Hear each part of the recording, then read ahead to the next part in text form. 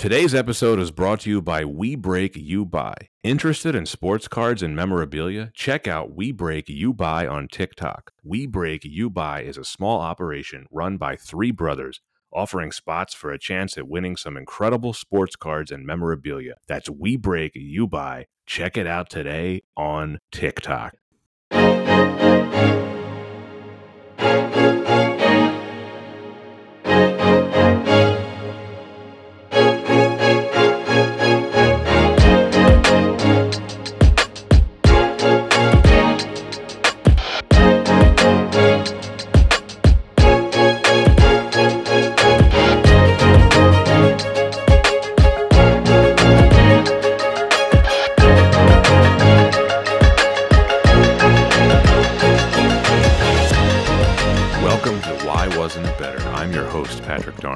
And I'm your co-host, Anton Paras. And we have a return guest who listeners will recall being on the show very recently, Ryan Moran. Welcome back. Welcome back, Ryan. Thank you for having me again, both. Happy to be here.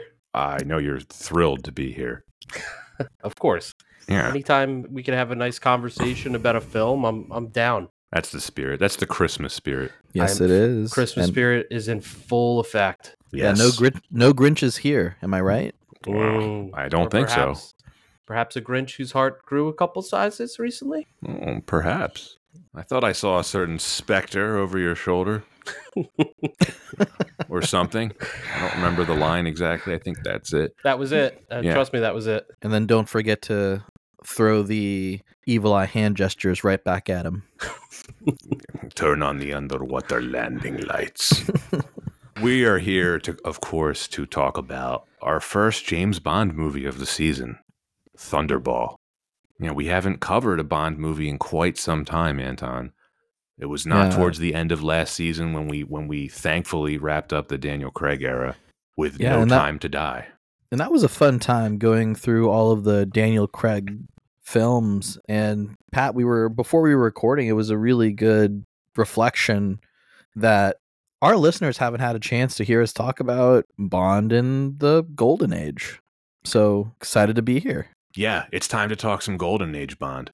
We're going to wind the clocks back to 1965. Christmas 1965, actually, is when this particular film was released. And a little disclaimer for the listeners. We're recording this before Christmas, but you're going to hear this after Christmas. So we hope that everyone had a very Merry Christmas for those who celebrate it. And those who don't, we hope you had fun on December 25th anyway. Right. Hope that you're enjoying the holiday season. For those celebrating Christmas, hopefully you gave someone that you care about a gift that they'll enjoy, and maybe you got something fun, and well, you'll always get the gift of why wasn't it better on a weekly basis. That's right. Or in this case, 3 episodes in 1 week, because the episode that was released on Christmas Day was Eyes Wide Shut. That was our gift to the world. What do you know? We just want to bring all these gifts to the people. That's right. Today's episode is going to be the first part of a double header. This is really not something that we've done before, but we are deciding to cover today, obviously, Thunderball. And then the next episode is going to be the unofficial remake of Thunderball, Never Say Never Again. So, you know, we understand that not all of the listeners choose to listen to the episodes in order. And normally that's fine. You don't have to. But in this particular case, we would highly recommend listening to this one before you listen to Never Say Never Again. Although, if you're listening to me say this right now, you're either doing what I'm suggesting or it's too late, in which case, just keep listening. So, basically, just do what you want. Yeah, that's probably the best way of saying it, Anton. Thank you for bailing me out of that one. Perfectly put. Yeah. Ryan, of course, welcome back. It's been a very short time since we last heard from you when you were here to defend How the Grinch Stole Christmas, and you did a wonderful job of doing so. Thank you, sir. I do appreciate that. And yes, although it's been a short time, I've missed you both greatly. So happy to be back. The feeling is mutual. Yes, we're excited to have you. We were happy to, of course, do our typical plugs for every guest, but was there anything extra you'd like to mention on the platform, as always, with being a guest on the show? I'm gonna go plug free today. Plug free today. All right. Yeah, Anton, I wanted to get a little admin out of the way. There's been some updates regarding the state of the Bond franchise, or should we say lack of updates. Oh, right. There is a reality show. With Logan Roy. Right, Logan Roy, Brian Cox. It's on Prime Video right now. I haven't seen it. I probably won't anytime soon. Reality shows aren't really my thing, but I'm sure many in the Bond community are watching that. But more importantly, Barbara Broccoli, who is the, of course, co-head of Eon Productions, along with her former stepbrother, Michael G. Wilson, she recently said in an interview that there is no hurry to make the next film, which really makes me sad as a Bond fan, because at this rate, we probably won't have another Bond film until like 2027. I really hate to say it, but I think the glory days might be over. I mean, it's tough to hear that there's going to be such a long wait. One can look at that statement and think, is this just a laziness, lack of urgency on the Broccoli's part to want to have another Bond film back? Or do they want to continue to stoke the fires of people wanting another Bond film, but really at the same time making sure that they get it right? Because you'll agree, both of you'll agree, it's a pretty big decision when once they decide who Bond will be, like which actor will be Bond. I think it's laziness on their part. I think they're out of ideas. Are you Well, sure I mean, they're not? sorry. I'm not trying to be harsh, but if you're passionate about doing something, you do it. You don't sit around and take years to do it. And I just want to give you a little perspective on this, Anton. So if the next film releases in 2027, that would be a solid 15 years since the last decent film, Skyfall, and 20 years since the last great one, Casino Royale. So if you're trying to stoke the fires and, whip up the fan interest, it's a very strange way of going about it. Perhaps they're just really letting people just forget about No Time to Die, and they're giving it extra cushion. Maybe. I don't really know what they're doing. I don't think they do either. I think they're sitting on a pile of money, and I just don't know how motivated they are to do this. And every year that they delay, they are, I don't want to say losing fans, but they are losing out on gaining more fans, particularly among younger viewers. Does anyone under 30 really like James Bond at this point? I hope they do, but I don't know that they do. No, that's fair. I mean, well, gotta say this. You touched on Brian Cox, Logan Roy, and the reality TV game show on Prime for James Bond. I think, well, it's pretty terrible so far. So there's nothing else I can really add to that. Have you seen it? Yeah, I have. I wanted to check it out, and now you wish you hadn't. I've been meaning to message you about it, but I figured, I don't know, it's really not great. That's all I wanted to say about the state of the Bond franchise. I hope we get another Bond soon. I'm always excited for another Bond movie. So, I remain hopeful. That's all I can say.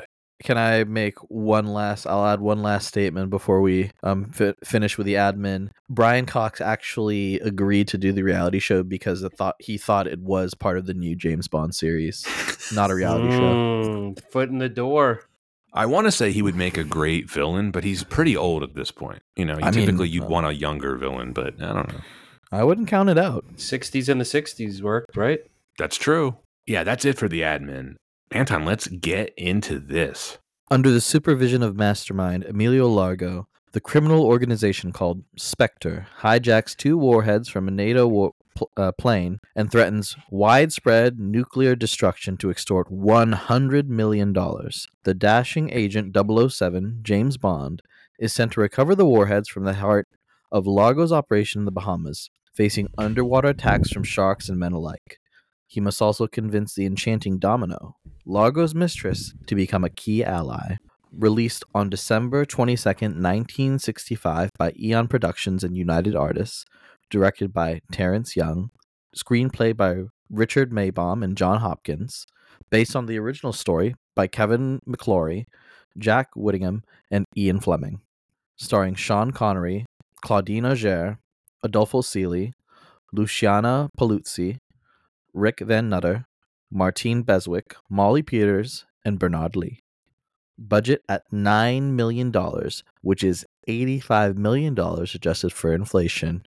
with a box office at $141 million, so $1.35 billion adjusted for inflation. Why was this movie chosen? Thunderball is the last of the golden age of James Bond. It is the last of the first four. It was preceded by Dr. No, From Russia with Love, and Goldfinger.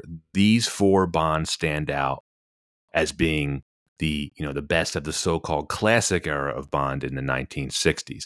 The film that followed this, You Only Live Twice, was notable for moving the series in a different, more whimsical, more grandiose direction, and it's absolutely something that we're going to be talking about in a future episode. But Thunderball is interesting because it was really the height of Bond mania during that time. You just mentioned the box office numbers. This was, adjusted for inflation, the highest grossing film in the franchise until Skyfall was released in 2012. This and Goldfinger are really what propelled the series into becoming a global phenomenon. And Sean Connery became one of the biggest stars in the world around this time. James Bond would continue to permeate popular culture more and more as the decades passed. But in terms of the financial peak of the series, Thunderball is it. I have so many fond memories of watching this on TV with my dad as a little kid. My dad, of course, is the one who got me into James Bond, and Thunderball was one of the ones that really fascinated me at a young age. I was probably 4 or 5 years old when I first saw this. And even though it was an older movie by the time I saw it, I was really blown away by it. I found the underwater scenes fascinating. Now, you may be asking, well, why are we covering it on the podcast? Despite the enormous box office numbers, this is one of the more polarizing films amongst Bond fans. There are a lot of people that love it, but there are a lot of people that rank it quite low. They find it boring. They find the underwater stuff tedious. And anything that is divisive amongst a fan base, I think, is fair game for us to cover. And of course, this, in addition to the remake Never Say Never Again, which we're covering on the next episode, it just made this, doubly appealing. But I do want to ask our guest, Ryan, I know that you are not a traditional Bond fan. Why did you want to talk about Thunderball? We've had a lot of conversations about Bond films, and I know we had spoken about the Daniel Craig era specifically, and you had made mention, like, if you're really trying to get a true grasp of what the Bond series was and the pinnacle of it, go back to Sean Connery's days. And so when you asked me to be on this episode, I figured, you know what, this is going to give me the push I need to get my schedule in order and actually sit down and watch these films. So I was super excited to see what the films had to offer and discuss it with you. Anton, do you have any history with Thunderball? So, personal connection with Thunderball, and I'll share a very recent. There was a rewatch I did in college, and very closely, there's of course the very famous Baccarat scene where Bond is, of course, showing off his abilities to play the game with Largo. I don't think as a kid when I watched it, I really understood the intricacies of the conversation, how wonderful they were able to really play that cat and mouse game while playing the game itself. And watching it in college, I was just so fascinated, and I didn't even know why Bond won over Largo. And it influenced me to actually learn the game. I've played the game. It's fascinating because it's so simple, but great to see that it was used in the film. I think it was a much better decision to use this game versus what, of course, was used in Never Say Never Again. But in terms of personal history, that was just a fun little tidbit that I personally love. But of course, no one can deny the influence that Thunderball has, not just among Bond fans, but also on all popular culture. Baccarat. Yeah, interesting. I've only played it once. It's super simple. You don't see it in a lot of casinos. Well, no, every casino. I was going to say the fun part is you don't typically see it on the regular or like just around like blackjack. You see a lot of blackjack. You see a lot of Pygo poker. You don't see, well, nowadays it's been getting more popular. You'll see it in the high end, high limit room. Yeah, that's the high roller stuff right there. Yeah, I think maybe what I should have said is a casual gambler like myself with a very limited gambling budget, it's not available. Like the last time I was in Vegas, I had to really find a table at a casino that had, a reasonable minimum. Yeah, like less than $150. Yeah. It's a tough find in Vegas for sure. Yeah, it was basically, I had one option, and it was to play at like 8 o'clock in the morning for a $10 minimum. So way off the strip. It was on the strip. It was at Aria. Okay. But, oh wow. Oh, again, this was 8 o'clock in the morning, though. Yeah, true. I mean, if you're there at 8 o'clock in the morning on the table, I'm curious if there were people that were there since 8 p.m. in the evening from the previous night. It sure looked like it. Oh, for sure. Yeah, that's when a lot of people are going to bed. Yeah, I'm glad you mentioned the influence on popular culture, Anton, because so many things in this movie have been ripped off by so many different other IPs, including Bond, of course. There are many future Bond movies that would have callbacks to this, and that's why I think this is one of the many reasons why this is an interesting one to revisit. Also, just this film was basically the entire plot to the first Austin Powers movie. Yes. Yeah. Let's hijack some nukes and hold the world hostage. They copied everything. It was I guess I didn't I knew that it was a play on Bond when I watched Austin Powers, but I had no idea how like everything was just on the nose from this. It was hilarious. Everything was making me chuckle as I saw it. I'll stay. I too like to live dangerously. What does he have, like 6? He's like, sir, you're on 6. Yes. Yep. Number 2 hits on like 19 or 20. Yeah. And the dealer warns him, and then Austin stays on 6. I'm sorry. I thought you said you had a lot of... Never mind. Well, let's get into this, the production history. This is a juicy production history, Anton. It's not going to come close to Cleopatra. There's no way of topping that, but this is one of the more complicated makings of a movie. So let's talk about how Thunderball got made. There is a nonfiction book called The Battle for Bond, which is written by Robert Sellers. I'm going to give this a shout out on the Never Say Never Again episode as well. It should be required reading for any serious James Bond fan.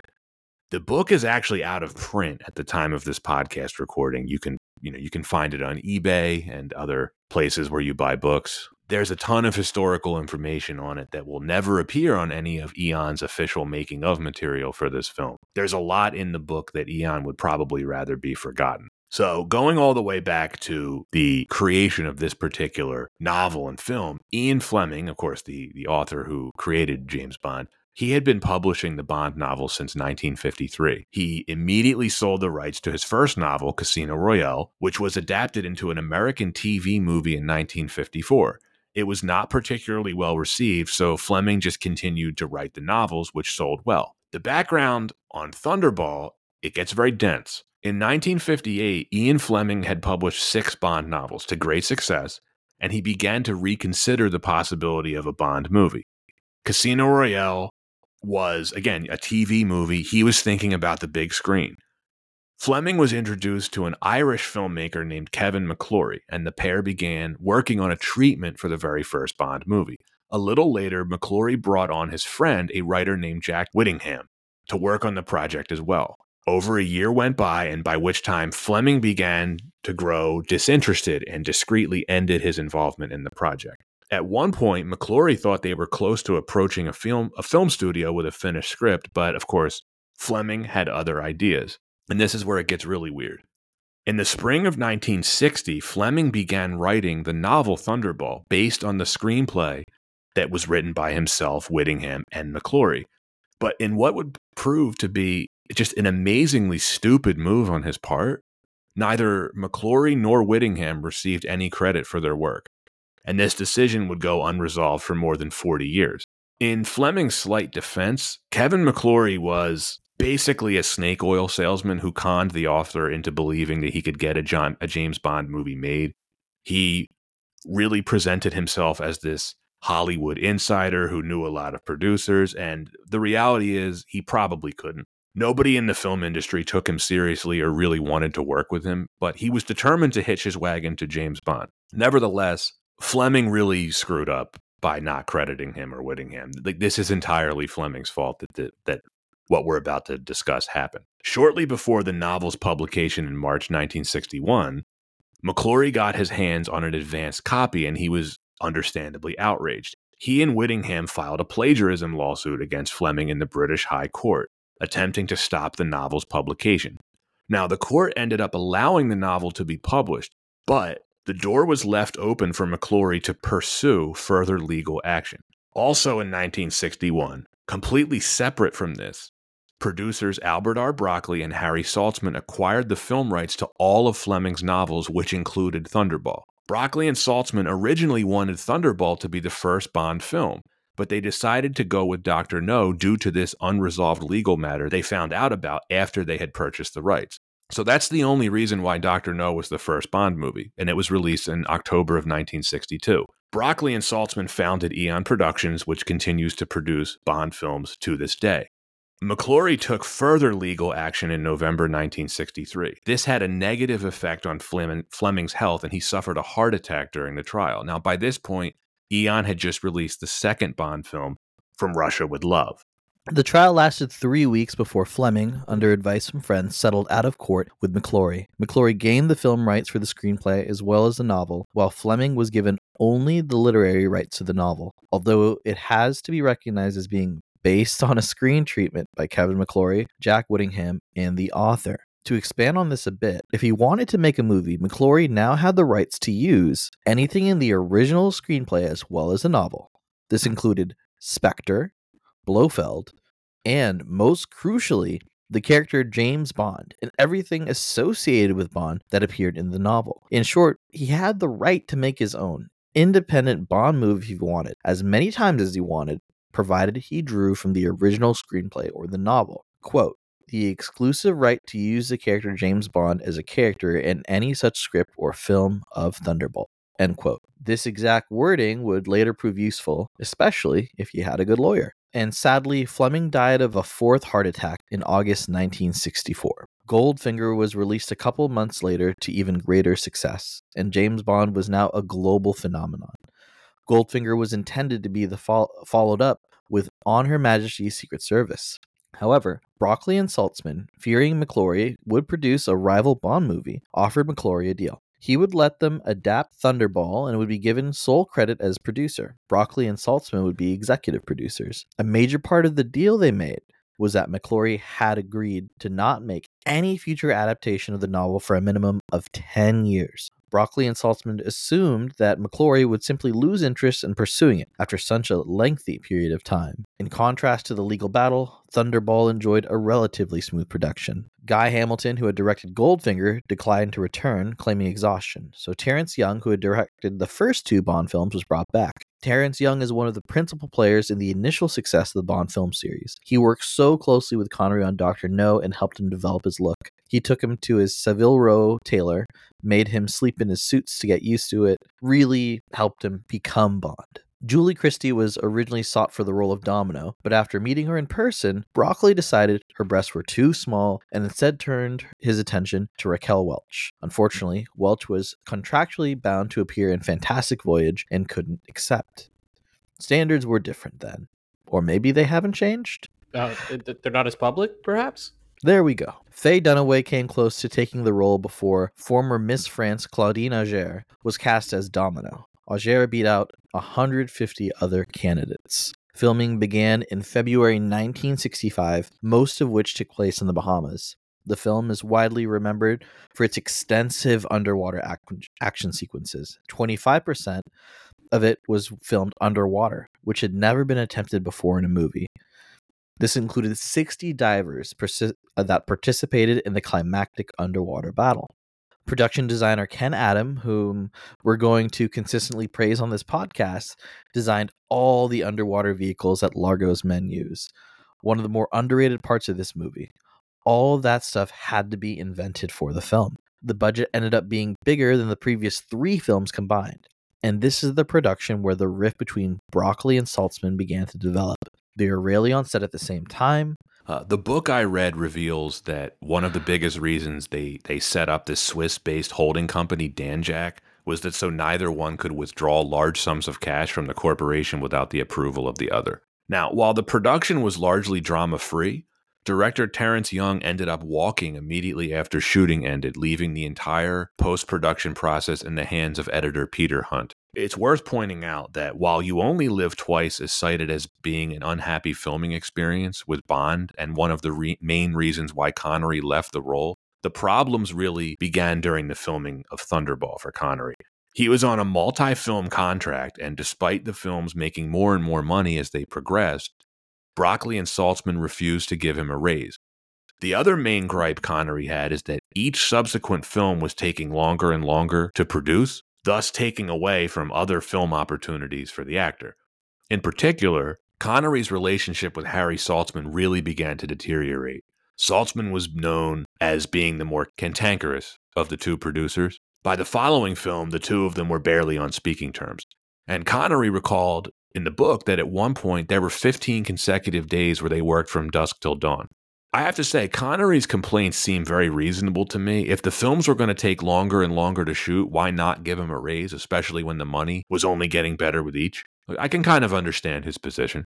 When he's the face of the franchise at this point as well, I think it's reasonable to give him a little bit of a bump when you're having great success with the films.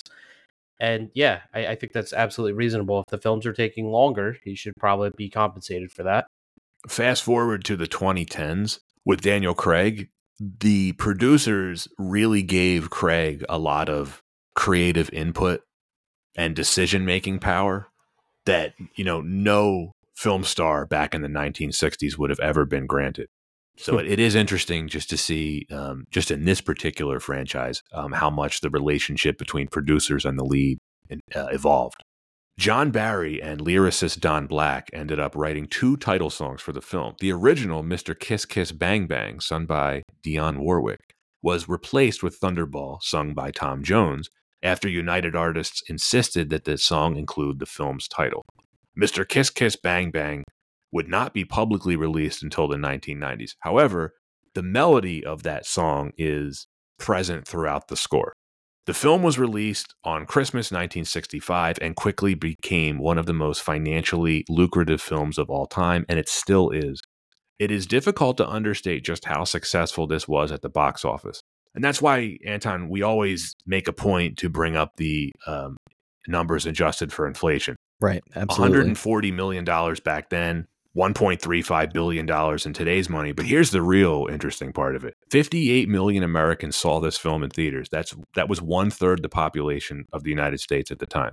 It grossed $63 million in North America alone. That's more than $500 million in today's money.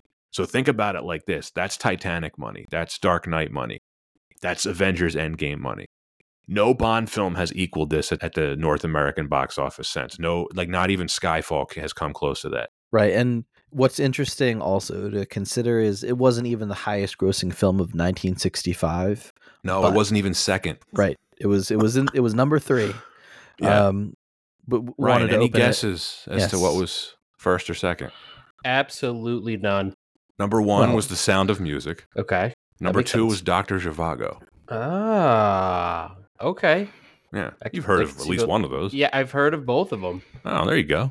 Yeah, I'm big in the 60s, I guess. Ultimately, the battle with Kevin McClory would not be resolved until after his death in 2006, when Eon purchased the rights back from his estate. This is ultimately what opened the door for Blofeld to return in the series as Spectre, which was released in 2015. And that is it for the production. And all of our podcast listeners know how we thought of Spectre. So yeah, you know what, Anton? To revisit that. I would like to do something, a first for this podcast. I would like to retroactively lower my grade of Spectre. Oh, wow. Wow. Yeah. I think D+ is generous. I'm downgrading it to a D-. Wow, not even a half step down, a whole step. Yep. Wow. Yeah. I think it's pretty close to being garbage. Ladies and gentlemen, you heard it here first. Second. That's right. Anton, you want to, what would you give it, a D? Yeah, you gave it. Yeah, I did. Yeah, I gave it a D. Rated it a D. You want to lower it or you keep it there? I'll keep it there. It's the holidays. I'm sure they've had enough. People have had enough tough time with the economy. Adjusted for inflation. How many gallons of milk is that, by the way? What's the price of a gallon of milk? I don't know. Who knows that? I do, unfortunately, all too well. What is it, $6? Yeah, easy. $6 for a gallon of milk. Jeez. Oh yeah. How much is a bunch of bananas? Or how much is a banana? $5? Bananas are still reasonable. Yeah, bananas are in like the $1 pound range. And if you shop at the Latino supermarket, it's like 70 cents a pound. Yeah, well, so it depends if you're going organic or if you're going regular. Oh, the Latino supermarket they don't differentiate. Yeah, At well, least the one so here doesn't. I don't know. bananas are still reasonable, Yeah. thankfully. Big banana family here. You endorse bananas on all fronts. Yes, my son is a big banana fan. It's constant. Like we take him to the grocery store, bananas are in the forefront of his mind. Perfect. Get that potassium young. Absolutely. Eat It's your very fruits and smart veg. of your son to pick something that's modestly priced. Yes, yeah, he's very frugal. Yeah, could be the opposite. Imagine if like he was into caviar. I'd almost be willing to pay the money just to say yes. I have a 3-year-old who is a caviar aficionado. Yeah, there's I had a friend who taught his son very young, like we're gonna expand your minds to try different kinds of foods. You're not gonna be one of those kids that only eats chicken nuggets. But then what you end up having is an 8-year-old that really wants uni when they go to a Japanese restaurant. He said that's just too expensive. That's a tough one. Yeah, but that is impressive to have a small child asking for uni is actually amazing. Yeah, I'm impressed. Beluga caviar and Dom Perignon 53. At what, age 9? Yeah, Does it And have to that's- be chilled? of course. Yeah. Can't drink warm champagne even if it's Dom. Oh, my pro tip to all the listeners: Dom Perignon is overpriced. Go for Bollinger. Is that a plug? That's I wish. Imagine if like Dom Perignon was a sponsor. Well, Right not up there anymore. with Omega. Oh yeah, it'd be great. Not anymore. You just bash them. it's pretty Yeah. official, but Pat's always dropping life pro tips. But maybe we should start tracking Pat's pro tip for the episode. You could do that. Ooh. Yeah. Oh Yeah. yeah, like a nice little side segment. I don't even remember the last one I gave though, so one of you has to go back and fill me in. I'll go through. Okay, thank you. All right. That was it for the production history of Thunderball. Let's talk about why wasn't it better? Number one, let's just get this out of the way, the treatment of women. There's no getting around it. This has maybe the rapiest moment in the entire series. Bond tries to forcibly kiss Nurse Fearing, and then he later extorts her into having sex with him in the steam bath. It's pretty gross. Yeah, and it was probably perceived also as weird back then as now. And at least I like to hope so. Yeah, they kind of lost touch. Yeah, it's... You like when you see Bond, like, go in for every girl that he sniffs within 10 feet, but they just, willingly accept his embrace. This was the first time you've seen a no. And he doubles down and says, hey, if you don't want to get fired, we could just go into the steam bath over here. Yeah, I mean, and they later try to, like, sort of excuse it by showing how into him that she is, but that doesn't make it any better. No. Yeah, that definitely not. Especially after he just got his back broken on that machine. He still couldn't help himself. No, I have to say, I don't know if I have it in my notes later on, but I was like fascinated by that machine and why it has a go crazy mode. Like, it just seems like if it can kill you or rip you, why have it? What is this machine? There's probably a reason it isn't around anymore. There was like 4 or 5 levels of danger too. It's just like why would you progressively ramp up into that realm? What is this for? It was for a very undignified scene for James Bond. Like, there's just no way to make that look cool. It didn't look cool. I might be 6 inches taller.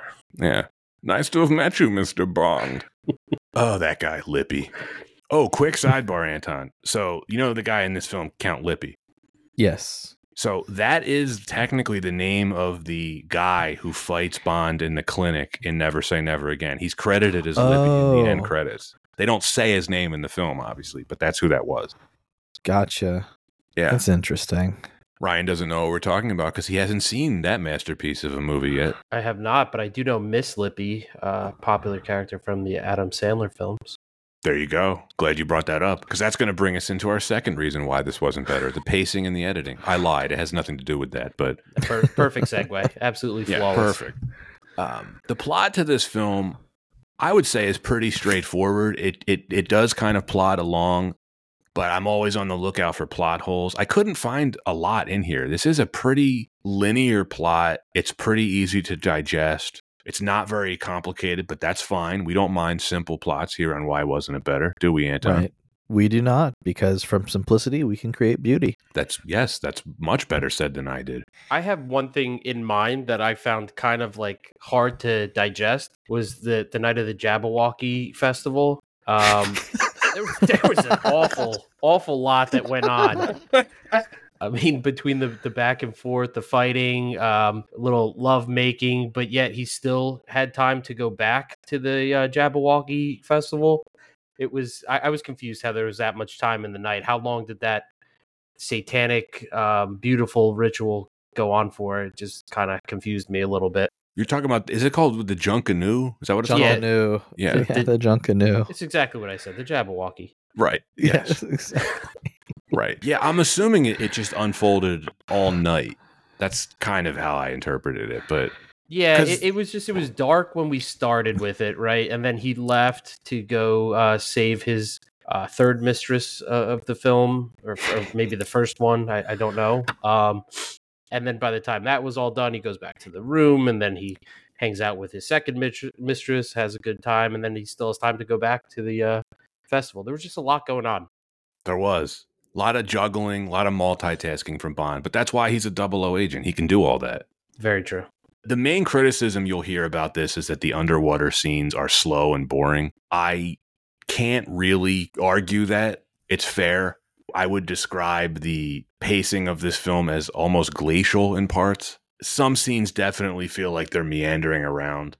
I think that once Bond gets to the Bahamas, it really starts to pick up. But the first 40 minutes, they are pretty slow. There's some cringeworthy moments, like the treatment of Nurse Fearing that we talked about. I do really like the pre-title sequence. Even though that jetpack was real, it is kind of goofy, and he only travels about, like, it seemed like 150 feet on it. But that was a real jetpack that they used for the film. That was not some special effect. That worked? That was Yes. a functioning jetpack. Yes, it was the very first jetpack. Wow. I will Yeah. say that opening scene, I don't care what happened after that point. That was the greatest opening scene I may have ever seen in a movie. Please tell us why. Because, traditional Bond opening scene, there's a widow, somebody who, needs a little comfort from the man himself, James Bond. And I saw the scene unfold, and I said, wow, he's about to make a move on this, I believe, Colonel's widow. And wham, punches her straight across the face. And, you find out almost immediately it's not a woman, it's a man in disguise. But wow, did that catch me off guard. I was absolutely caught. Like, my jaw was wide open, and then I was hooked. I mean, that got me to sit up. I'm so glad. And just so the listeners know, which we probably should have mentioned earlier, but whatever. Ryan watched this movie for the first time mere hours ago. Yes, fresh in my mind. But yeah, once Bond gets to the Bahamas, I think things begin to move at a better pace. The underwater stuff, it is very slow moving. At least it's good to look at from a technical perspective. I have to give it a lot of credit for basically inventing underwater cinematography. Wanted to mention as well, it's two things. The pacing like this, not uncommon for films of that era, right? Right. So, Yeah. film of its time. That underwater filming, it just looks beautiful. Even seeing it in HD now. Yeah, this film looks tremendous in HD. It really does. You can tell watching the first four, as I know you did, Ryan. You watched them in order. You can really tell how much of a budget increase they were getting with each one. Oh yeah, without a doubt. Without a doubt, it was leaps and bounds. More advanced, easier on the eye for a first-time watcher. Going back and watching a movie from the 60s, you have to take it with a grain of salt and understand, the time that it was released and the technology they had available. So with all that in mind, yeah, it was actually, I enjoyed it. The underwater scene's definitely slower, but with the kind of mentality and the prep talk that we had about how it was the first film of its kind to ever do that, I didn't mind it. I appreciated it for what it was. There is a point I wanted to make about the underwater stuff that I remember, like, my grandfather and my dad telling me this when I was a kid, like, why they were explaining to me, like, why they liked Bond so much. And the main thing was that there was just nothing like this at the time. In 1965, James Bond was showing audiences stuff that really were completely original and unique. And there's a lot of stuff, Anton, you mentioned the impact that this film has had on popular culture. This film invented so many tropes, right? That Austin Powers and many other things have ripped off. But we're going to get to it a little bit later, I think, when we talk about the plot. But the concept of terrorists hijacking nuclear weapons for ransom, that had never been done before. This was the first film, or in this case, the novel was really the first work of fiction to really explore that. I think it is worth noting. No, absolutely. And we joked about it before, but Austin Powers is a very obvious one. You can't look at espionage, spy films, and not see that there was definitely tribute paid to James Bond and Thunderball. It brings back every funny thing, like the $100 million, and I'm saying that with my pinky in my mouth. It's just so funny now, having seen this for the first time, how badly they ripped everything off. Except it was in a more modern age, so at that point, $100 million was actually a laughable amount. As it comes to the editing of this film, you can probably, I don't know how much you can blame this on Terrence Young effectively abandoning the post-production to work on another project, but this film is edited very unusually for a film of its era. It did force editor Peter Hunt to do this all by himself. And it is worth noting that the post-production process was done very quickly to meet that Christmas release. Hunt was not given a lot of time to work on this, and I do think it shows. There is some erratic editing in here. The frenetic, sped-up technique, which is known as speed ramping, it does look a little dated. I think it's at odds with some of the slow pace of some of the scenes. It is one of the criticisms of this film, and I do think if he had had a little bit more time to work on it, I think you would have seen a little bit more of a cleaner edit. You also see a lot of unorthodox editing techniques in here. There's some dissolves, there's some wipes, which is something you really don't see in a Bond film. And I was trying to research this. Anton, I think this is the only film in the series to really have dissolves and wipes. It's really a standout. Good call out. For me, this would be an improved film if you trimmed out 5, 7, maybe up to 10 minutes. You know, you don't need a lot. I think it just, if you cut out just a little bit of the underwater stuff, it would have moved a lot faster. Or is it's the audience that's wrong? We should just soak up all of that pacing. Good point. That's another way to look at it. I remember someone told me the way to watch the underwater scenes is just watch it at 1.2 speed. Yeah, that would work. And make the sharks bigger. I mean, come on. Weren't big enough for you? Those sharks were way too small. Even I would be like, eh. Well, I mean, they were catching sharks daily to use them on this film, and I'm sure they killed some of them, unfortunately, which you can see. I don't think those them hitting him with the spear guns in the final battle, I don't think that was faked. Yeah, that did not look like they were using any prop sharks. No. Well, I at one point in the underwater battle, I think it was the underwater battle, but I noticed at some point someone shot the spear at the shark and it bounced right off of it. And I was like, I wonder if that's intentional. It might have been. I know with spearfishing, you have to get a direct hit with certain fish. Like you can't hit them at an angle or it'll just glance off. I guess was what that was. Yeah, fish are powerful. Yeah. Fish are friends, not food? They're food for me. I was going to say, depends who you ask. Yeah. Okay, fair enough. Oh, Finding Nemo. Oh, yes. We're going to cover the sequel on this podcast, Ryan. Finding Dory. It's coming. Terrible. You didn't like it? No. Oh. Sounds like you just invited yourself to that episode, my friend. It's just a classic case of just leave it alone. Like, I get you want to make as much money as possible, but just leave it alone. You know you can't replicate that. Yep, yeah, you just talked yourself on there. Yeah, I mean, there was Finding Nemo, Finding Dory, then finding out what we think about the film. Yeah, Wow. we're not spoiling anything. I mean, Ryan spoiled it, but we're not. We're not saying nothing. No. Why don't we move to the third reason for why this wasn't better? Yes. Pat, what did you think of the characters and the overall production of the film? I think the performances are very strong across the board. This is peak Connery as Bond. He was truly in stride at this point. It's the last of that golden age for him before the whole money issue with him and Eon began to bubble up. Connery in this film is funny, charming, witty, completely relaxed, completely confident. He delivers all of his lines with relish. He has some great lines in this, some of my favorite of the series. When he's at Largo's place, Palmyra, for lunch, and Largo asks him, "Do you know much about guns?" He goes, "No, I know a little about women." Some men don't like to be driven. No, some men just don't like to be taken for a ride. Or maybe the best line that he has is something that he doesn't even say. When he goes into his hotel room and he finds Fiona Volpe, the femme fatale of the movie. She's in his bath and she asks him, "Please get me something to put on." And he just hands her slippers. I fully laughed out loud when that happened. That was pretty hilarious scene. Yeah. That was an ad lib by Connery. That was not in the script. I Just love sits that. there. He's like, "Okay, fine. I have a towel right here." Brilliant. One of my personal favorites. I think he got the point.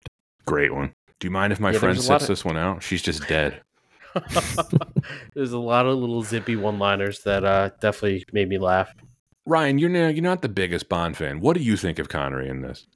I like him. I think he fits the role well. I think there's an extreme parallel. Well, not an extreme parallel, but there's a big difference between your latest version of Bond and this Connery version, where Connery is definitely the ladies' man, cool, classic, not really action packed, but he's got some skills. And then you have the latest versions. I feel like it's just like constant explosions and fighting and shooting and beating up. And so I prefer the Connery version of the Bond. I think it's more in line with the image that I have of what Bond should be. So I enjoyed the Connery version definitely quite a bit. Anton, what about you? So Connery is my favorite Bond. There's so much of my own just personal enjoyment that it's hard to not be subjective because he's my favorite Bond. But I really just think it was a great performance, and it's hard for me to think of anyone else that could have been in that role. And I feel like that was even what fueled the future film Never Say Never Again. That they were like, Connery was just so good, we have to have him back in the role and pit him against Roger Moore. So I think on that same note, I am curious, to the both of you, do you have a personal preference for your James Bond? Connery, for sure. Yeah, that wouldn't surprise me. Yeah. Now, that being said, I am a huge Roger Moore fan, and I absolutely love Brosnan as Bond, too. And I actually, although I am not a fan of all of his movies, I did really like Daniel Craig as Bond. He never gave a bad performance, even in a bad movie like Spectre. I would go with Pierce Brosnan, personally. I think he had a good middle ground of the bravado charm Bond with the action side of the Bond that I enjoyed.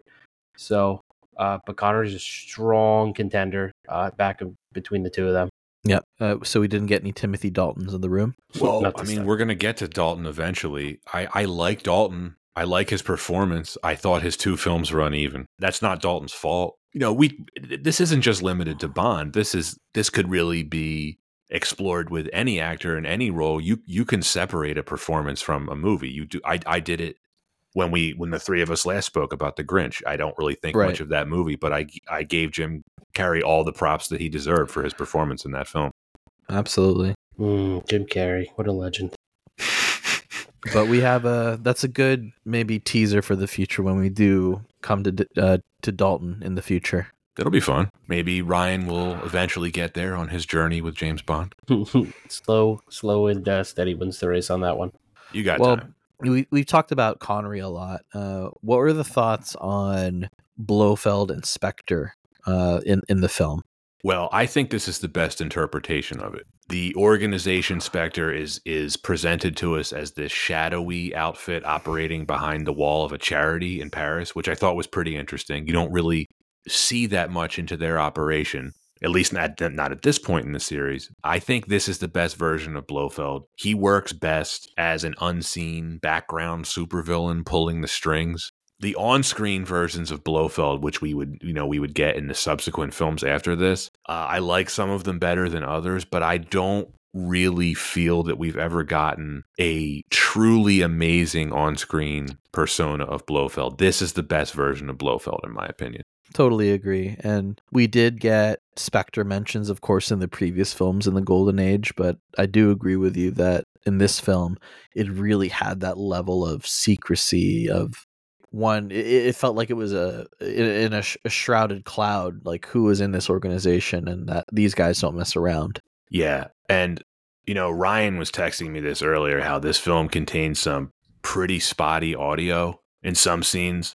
Some of the dialogue, some of the ADR is, just frankly not that great. It doesn't match up well. But I think one thing that they really got perfectly with the audio was Blofeld's voice. It's very distinct, very powerful without being goofy. He's like, "Come in, number 2, number 11." Sound like Snape.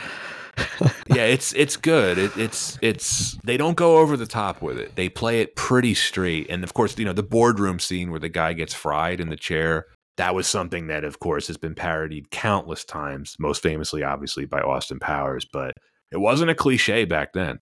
Are they going to reuse that chair? You have to wonder. I mean, it's pretty. It pretty looked gross like at it that was point. kind of unusable after that. Yeah, the so leather why looked a have little it frayed. why have it come back up?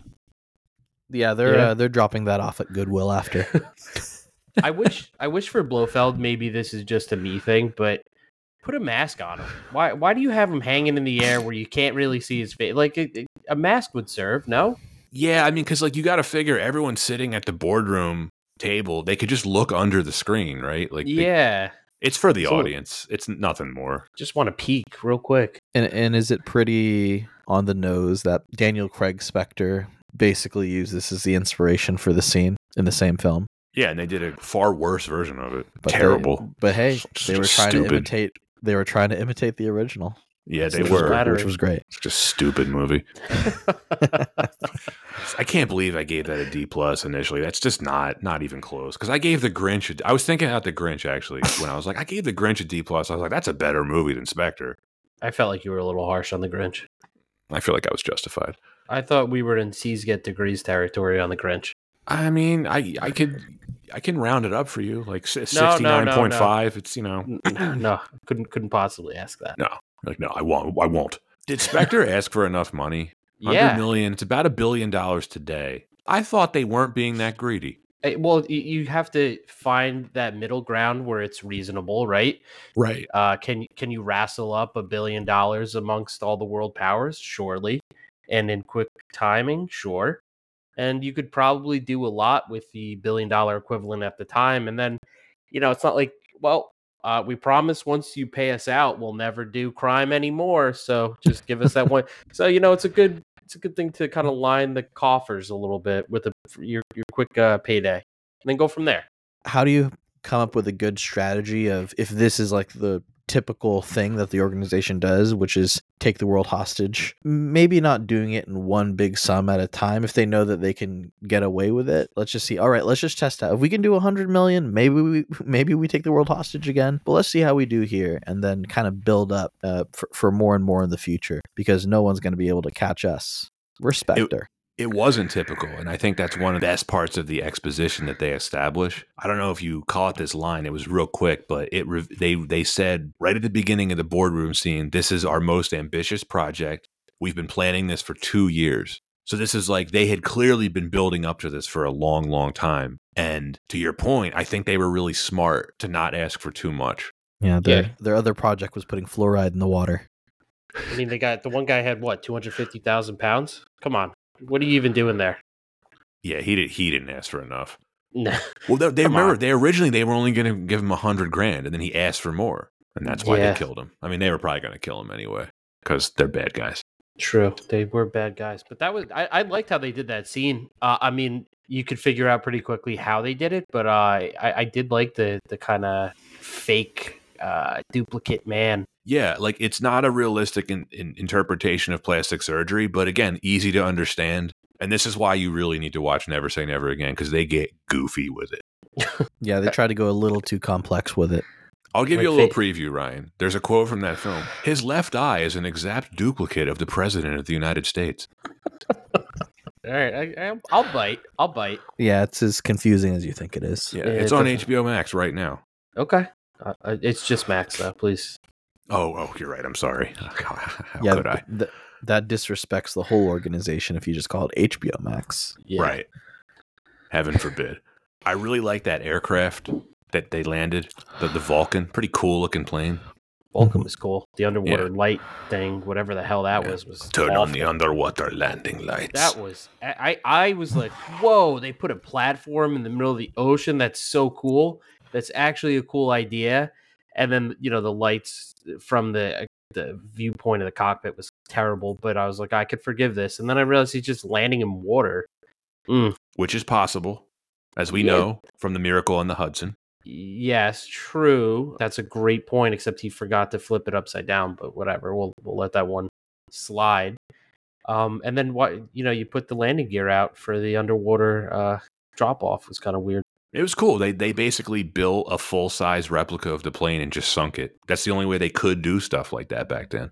It was obvious when Connery was swimming into the cockpit at the one point, and if you pay attention, it was about half of his height, the door that he went into. It made me chuckle. I was like, yeah, this is definitely a tiny little replica, isn't it? Handle like eggs. Yeah, what the hell is that? I feel like that's good advice when dealing with nuclear weapons, right? I wonder. You have to wonder, because I've obviously never seen a nuclear weapon before, but do they have to put like those types of idiot-proof warnings like they do on the McDonald's coffee, like warning hot? Do they have to put those legally on nukes? Just to cover their own butts? I don't know. If any of our listeners know, please write in and tell us. Handle like eggs. Speaking of the main bad guy of this film, Emilio Largo, Adolfo Celli. I really like him. Absolutely. I Kills was it. a fan. He's a great villain. He's intelligent. He's calculating. I love how much of a hands-on villain he is. He's not afraid to get his hands dirty with just about anything. He's also really charming. Seems like a really nice guy. Maybe if he wasn't a super villain. Yeah. Yeah. If you could put that aside for a minute, for sure. I think he seemed like he's so affable of a host. When Bond visits him for lunch, like he's like genuinely excited to have Bond there as his guest. I just love the hospitality. It was strange. But yes, please sleep with my girlfriend. Take her out for Wanagoo Festival, and yes, I'll see you later. His niece, mistress, whatever kind of thing they were doing there. So were they saying that she was the niece because it was the big age difference? It's easier to describe it that way. I don't understand where the niece thing played in. Well, I'll blow your mind in a different way. There really wasn't much of an age difference. Adolfo Celli was only 43 when he filmed this movie. Wow, he's 43 years old. Plus a couple, maybe 20. Yeah. Oh, I don't. I guess maybe it was kind of a bad age difference. I don't know. Whatever. I mean, no. I was saying for his age, that guy was pushing 60. He looked like it. Yeah. Yeah, but. Look, I'm just going by what Wikipedia tells me. Like I find it very hard to believe he was only 43, but people, they lived harder back then. There's no doubt. Well, I think he dyed his hair white. I think his hair was naturally dark brown, which probably makes a huge difference. Maybe it was all the sunburn that threw me off. They were crispy. He was so red the entire time. I'm just like, geez, man. At some point, you'd expect him to tan over, but no. Connery, too, for a Scotsman, pretty tan. Yes. I love the casino scene in here, which we already touched on, Anton, the Baccarat. It's just so classy. Right. It's one of the classiest casino scenes in the whole series. It's interesting because while the game is very simple, it's really only in more recent years that it's become more popular, so people even actually know how the game is played. I certainly didn't know how the game was played when I was a kid, seeing that film for the first time. But now knowing how one wins, it makes it all that much more satisfying when Largo is like flips his cards. I got 8, thinks it's a guaranteed win, but Bond has a 9. Yeah, the only one thing that could beat him. I mean, it's a game of chance, right? Like, I guess absolutely. From the gambling perspective, you can play the odds based on the shoe. But in the sense of how they played it, where, you're either the bank or the player, it's really just dumb luck. Bond has to win that out. Bunko. Yeah, I watched this movie so many times as a kid and just had no idea how that game was played. I'm like, yeah, this looks cool. I don't understand it, but... Just get a 9. That's it. Right. Get a 9 every time. Simple I wish people would dress like this in casinos today. They're just everyone's in a suit or a tux or some classy dress. It's fantastic. I think what's tough with even dressing like that in casinos in Vegas, of course, is how freaking hot it gets. But I guess there shouldn't be any excuses. They were playing in the Bahamas. True. I think people just dressed far better then. Not even close. The attire nowadays is what, the white undershirt and a gold chain. Yeah, Anton, I will have you know, I was in a suit and tie the entire time that I was in Las Vegas the last time. Well, I'll see you there, and we'll wear suits when we go out. Damn right we will. And we'll hit the baccarat table. Yes, as long as we can find the $10 minimum, that's fine. We'll have to go 40 miles off the strip. No, Aria, 8 a.m. There we go. We'll get coffee first. Just even thinking about that scene from the film, there's a lot there where you can interpret it in so many different ways, and it's great because, one, Ryan, you made the point, it's a game of chance. So in a way, it's Bond saying my odds are better than yours. They both know the situation. Largo knows who Bond is. Bond, of course, knows Largo, so they're very much, it's whoever can get the better edge of the other. So Bond is essentially saying, my odds are better than I'm gonna get you at the end of this. And the other side of it is, out of all casino games, or at least casino card games, not a lot of table games let you actually touch the cards, right? Like when you play blackjack, you're not allowed to touch the cards. Right. Baccarat's one of the rare games where they actually give the cards to the players to reveal what cards that they have. It's just part of like the culture of the game. So again, there's another example of Bond showing his hand, showing that his odds are in his hands and he's going to be able to come up in the end. So I thought it was just all very cool stuff with the scene. I was waiting to see if he had an X-ray eye under his eye patch. I didn't know if that was part of this film too. So maybe a little disappointed to learn that he was just playing a normal casino game. Oh, that's why he lost. What's funny with it too is just nowadays gamblers playing that game, you can bet on a tie with baccarat. So of course, how crazy would it be if there was like the other people at the table? Bond reveals, oh, I have an 8 as well, and someone's like, I just won 10-1 on my bet because I bet on the tie.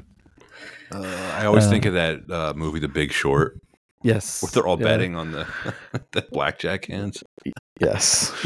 Connery is just oozing confidence at that baccarat table, just tossing the cards down. 8, 9. I mean, you have to imagine he's playing with government money at that point, so I would be too.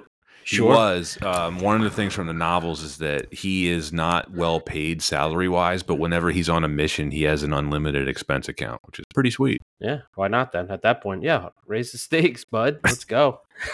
Okay, let's talk about the other cool part of this movie. Is this the best looking lineup of women in any Bond movie, or possibly any movie? First off, I love my wife. This is just an honest discussion. Yes, they're very beautiful women. Yeah, for sure. And I think we said it earlier, kind of I don't know if you want to call it misogyny, but the need to have a well-endowed woman. Like, you're in the Bahamas for a big chunk of this film, you're underwater for a huge chunk of this film. Like, they have all of the women in bathing suits pretty much constantly, so they knew what they were doing with this, and they went for a lot of very attractive women. I think they had to at that point. Yeah. They did an amazing job with who they selected as Domino. They did. Yeah. She is obviously incredible looking, Claudine Auger. She's one of the most popular Bond girls of the entire series. It's easy to see why. I think her performance is pretty good. Yeah, she has like an actual character arc, with what happens with her brother and the way Largo is treating her. Like, she has an actual personality, and I haven't really seen her in anything else, and she didn't really have much of a career after this. I'm not really sure why. I think her performance is really good. Yeah, I feel like she could have definitely vaulted off of this performance. Her and Volpe looked a lot alike, though. They did. Until it was like fully established who was who. Luciana I'm like, Paluzzi. Why is she driving so fast? What's Domino's rush right now? And then I'm like, Fiona. Yeah. So I thought it was Domino for a second. I'm like, why? What is she doing? She's being kind of weird. And I'm like, wait, that's the other one. Oh, never mind. She has incredible chemistry with Connery. Yeah, she is she might be the best female villain of the entire series. She's fantastic. Mm-hmm. Fiona Volpe, great name too. So I'm curious Pat, do you know if there's a version of this film that includes scenes with the original voiceovers for Domino, Largo, and I forget that there was a third character that was also dubbed, but both Oh, Domino and Volpe. that's all the Bond movies in the 60s, Yeah. man. There's just Yeah. ADR all over. I don't think so. I'd watch it. I'd for sure watch it. Yeah, it's curious. Yeah, because there's a lot of people are dubbed. Yeah, the dubbing was where I was a little probably my most critical piece of this was the dubbing. Like there was just a few points where, I mean, it's not even like it didn't line up quite right, but there would be points where the character in the film is speaking, but there's no voice coming out. It's just it was pretty. I was like, oh, that's kind of sloppy. It is. Like Pat said, though, it was very commonplace in films back then. I've watched these films so much that it's gotten to the point where I'm able to tell they basically use the same 6 people to dub various characters, and you can hear the same voices in like Dr. No from Russia with Love. This one, it's like that's the same voice of the boat captain from Dr. No. We'll be back with the dogs. Just park the car over there. Did either of you spot the portable rebreather that George Lucas would later steal for the Jedi in Phantom Menace? Yes, I did. That's so fun. So great. Funny anecdote about that they were approached by what I believe was a representative of the CIA after the film because they wanted to know how the production designers designed it. And of course, they were just holding their breath. So I just love the idea of just men in suits go to a studio exec's office. How did they design this? How did they build this? Can we talk about that and the jetpack, please? Could you just put something on the schedule? This was the first Bond filmed in Panavision. I think the cinematography is one of the best things about it. Very colorful film. And this is really one of the movies where I saw this so many times as a kid on TV, where, it just basically chops off 2 sides of the actual picture. So seeing this on a proper TV, it's like seeing it for the first time. It's gorgeous. So yeah, seeing it in HD for the rewatch, it was just stunning, and really was why watching the underwater scenes, I was like, this is amazing. Yeah, almost 60 years old. It looks great. Great location usage. The Bahamas looks amazing. I forgot it was still a British colony in 1965. That's how old this movie is. Yeah, the underwater battle at the end, the climax between the Navy and Spectre, it's pretty awesome. Bond slicing his way through the mayhem. There's air hoses getting cut. There's spears getting fired left and right. Also, I think pretty cool. We haven't talked about the music yet, but when the battle begins, there's no music.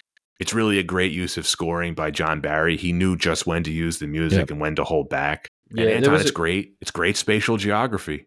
None of the action in this scene is confusing. You get a proper sense of where everyone is. The good guys are wearing orange. The bad guys are wearing black. There's a mix of overhead shots. And it's very easy to tell what's going on. Are we giving another film any side eye as we talk about this? Oh, yes, of course. The next film that we're just discussing, the remake, Never Say Never Again, the terrible use of spatial geography. Yeah, Ryan, at the end of that movie, in the final battle, it's a bunch of guys in black wetsuits fighting a bunch of other guys in black wetsuits. Yeah, so hard to keep up who's supposed to be killing who. As old as this film is, I would put this final battle up against a lot of modern action stuff. I think it's really aged well. It's well shot, well edited, very thrilling to watch. There's real tension in it because, of course, they have to get to the nuke before Miami's destroyed. Very original finale, too. I can't even imagine how hard that would be to film, right? A lot of take. Yeah. Yeah, they did a great job with it. I like the action of the scene for sure. I don't understand why they had this big underwater battle. Why not just board the ship and stop it from there? Well, they had the bomb on that one underwater sled. Yeah, but they were bringing it to the ship, no? That was the whole point. No, they were bringing it to Miami to blow it up. But I thought that's why Bond said, let me know when the nuke is on the ship. Like they were going to transport it from wherever it was to the ship and then do it. What do you do with the nuke? How do you launch it from? You can't just, I don't know. Do you just like set a timer on it and it explodes? Maybe I don't know. They were just going to detonate it, and there was 2 bombs. Remember? Yeah, both of them. They were just going to blow it up, and then after the Navy captured the one, Largo went back to the Disco Volante to get the other one. Okay, all right. Maybe then that makes more sense. I was a little confused. Like, hey, why not just go straight to the ship, and then you don't have to have this crazy underwater battle, which everyone was just very well prepared for an underwater battle. It was They were. astonishing. It created this jetpack underwater spear gun crazy device for you. Have at it. Yeah, I like when Q gives him all the gear. He might as well have said, like, just in case, 007, pay attention. Just in case you get into a giant underwater battle, use this. Yeah, it was just, it seemed very specific purpose for that piece of equipment, but thank goodness he had it. Now, the final fight on board the Disco Volante, I think it's exciting, but this is probably the weak link in the movie with all the speed ramping, the special effects. It's pretty dated.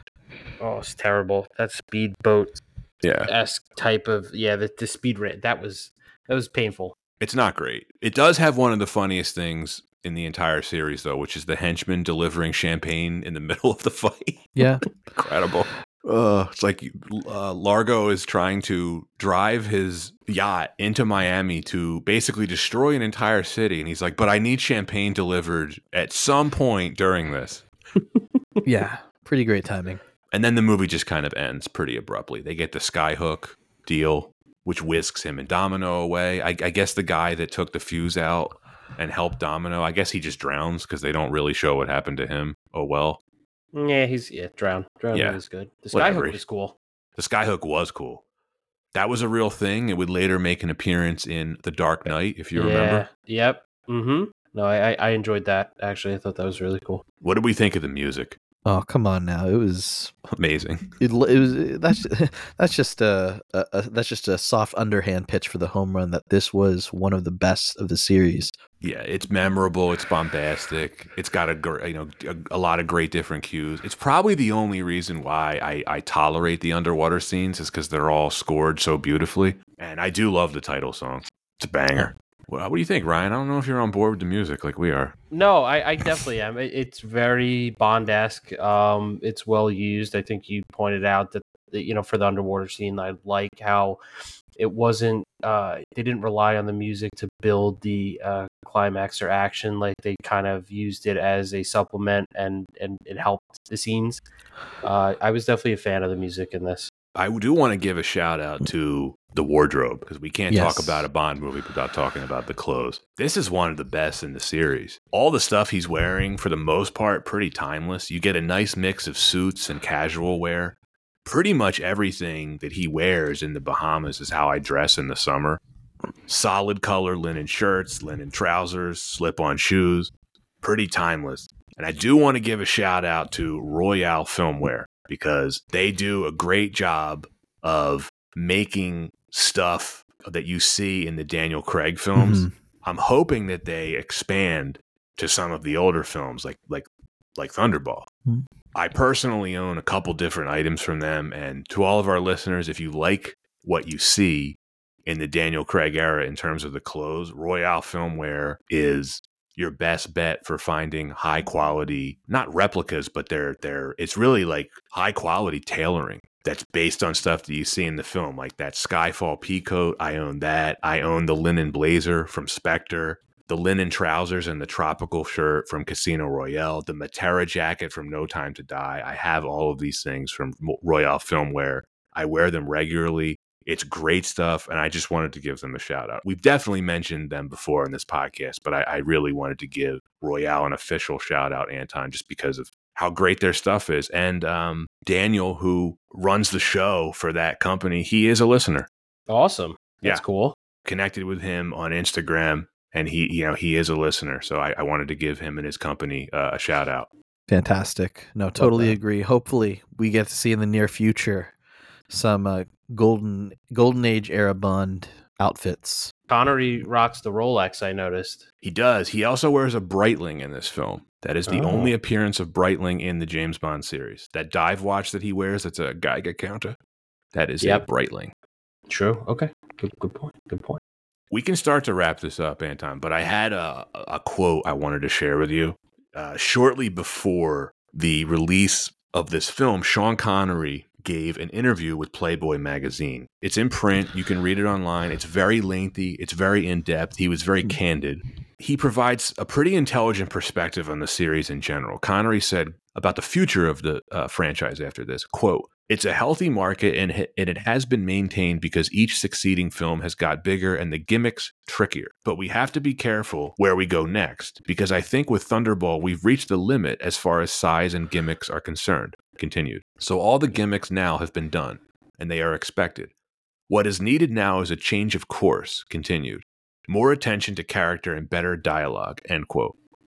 So you can kind of see why he grew disillusioned with the next film, You Only Live Twice. He wanted a more character-centric, plot-heavy approach, and the producers took things in the opposite direction. They jumped the shark with You Only Live Twice. Right. Now, I like You Only Live Twice, even though it's pretty goofy. But I thought that interview that he gave is really interesting. I love that quote and just how self-aware Connery is, and it's not surprising just how committed to his craft he is, how committed he is to, and how much he cares. And like you said, Pat, when he doesn't, you can tell, but damn if he doesn't still put up a good performance. Yeah, even Absolutely. when he's checked out, he's still funny. He's got bravado, swag. He That's definitely does. We were talking about him before, Ryan, but I've never really seen an actor like him. He was just one of a kind. Yeah, he's definitely unique. He's got his own style, and it's just it works. Whatever he's playing, it works. That's it for the reasons of why Thunderball wasn't better. You know, the treatment of women in the film, the pacing, the editing, the characters, the production. Ryan, as you're the guest and we give our ratings, we talk about whether or not we like the film. Would you like to go first? Yeah, I'll go first on this one. I think overall, like I said, and we touched on this, I offer a unique perspective in that I have never seen it prior. I had not seen it prior to today. So I lose a bit of the nostalgia factor, right? The memories of watching it with family or when I was younger and kind of opening my eyes to like, wow, this is so incredible to see. But even with that, going back, looking at it, it's a good film. It is a good film. I like the story. Out of the four Bond films I recently watched, the Connery era films, this was my favorite by far. The opening scene itself was enough to that juiced the score. I'm going to be honest, that made me laugh so hard. But there was just a lot of stuff that I really did enjoy in this. There were some things where I'm like, speed ramping, not for me. I don't think I don't think that was a great touch, but I understand. You know, they had some issues at the end with post production, so I give him a pass on that. But would I watch it again?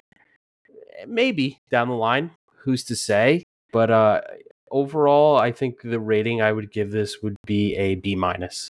Pretty good. Anton, would you like me to go or would you want to?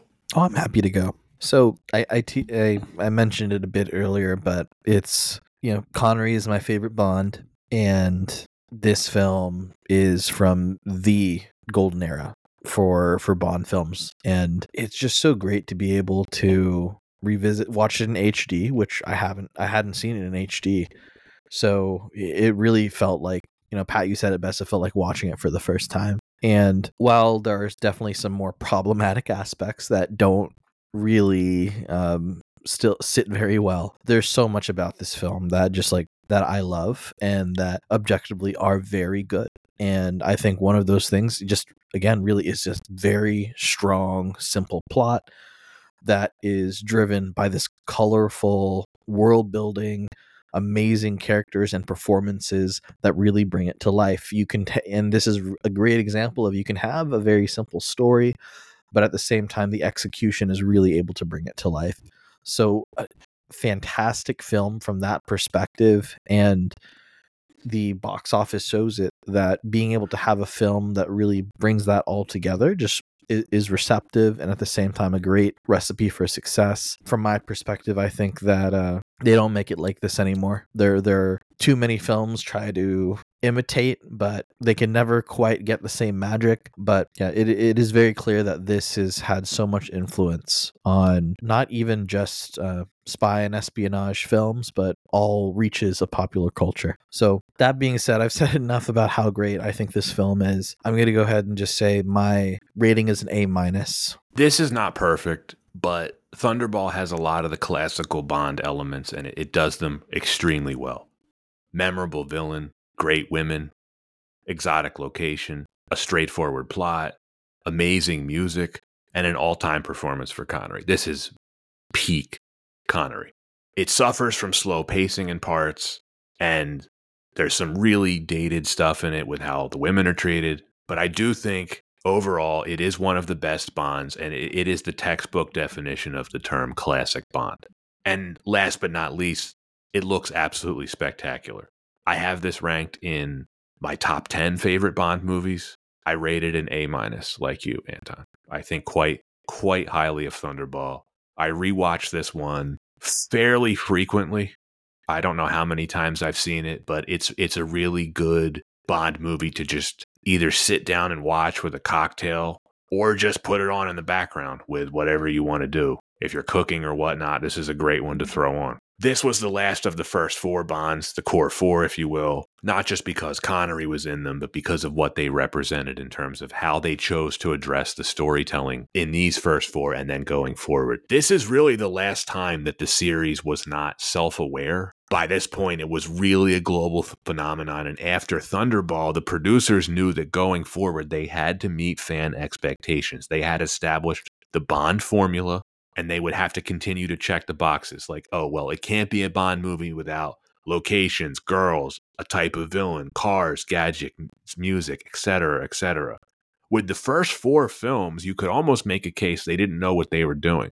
Now, I'm not implying that they were incompetent. In fact, the opposite. They were trailblazing. The first 4 films were so fresh and creative that for the rest of the series, each subsequent film that came after this would only be calling back to this and the early ones.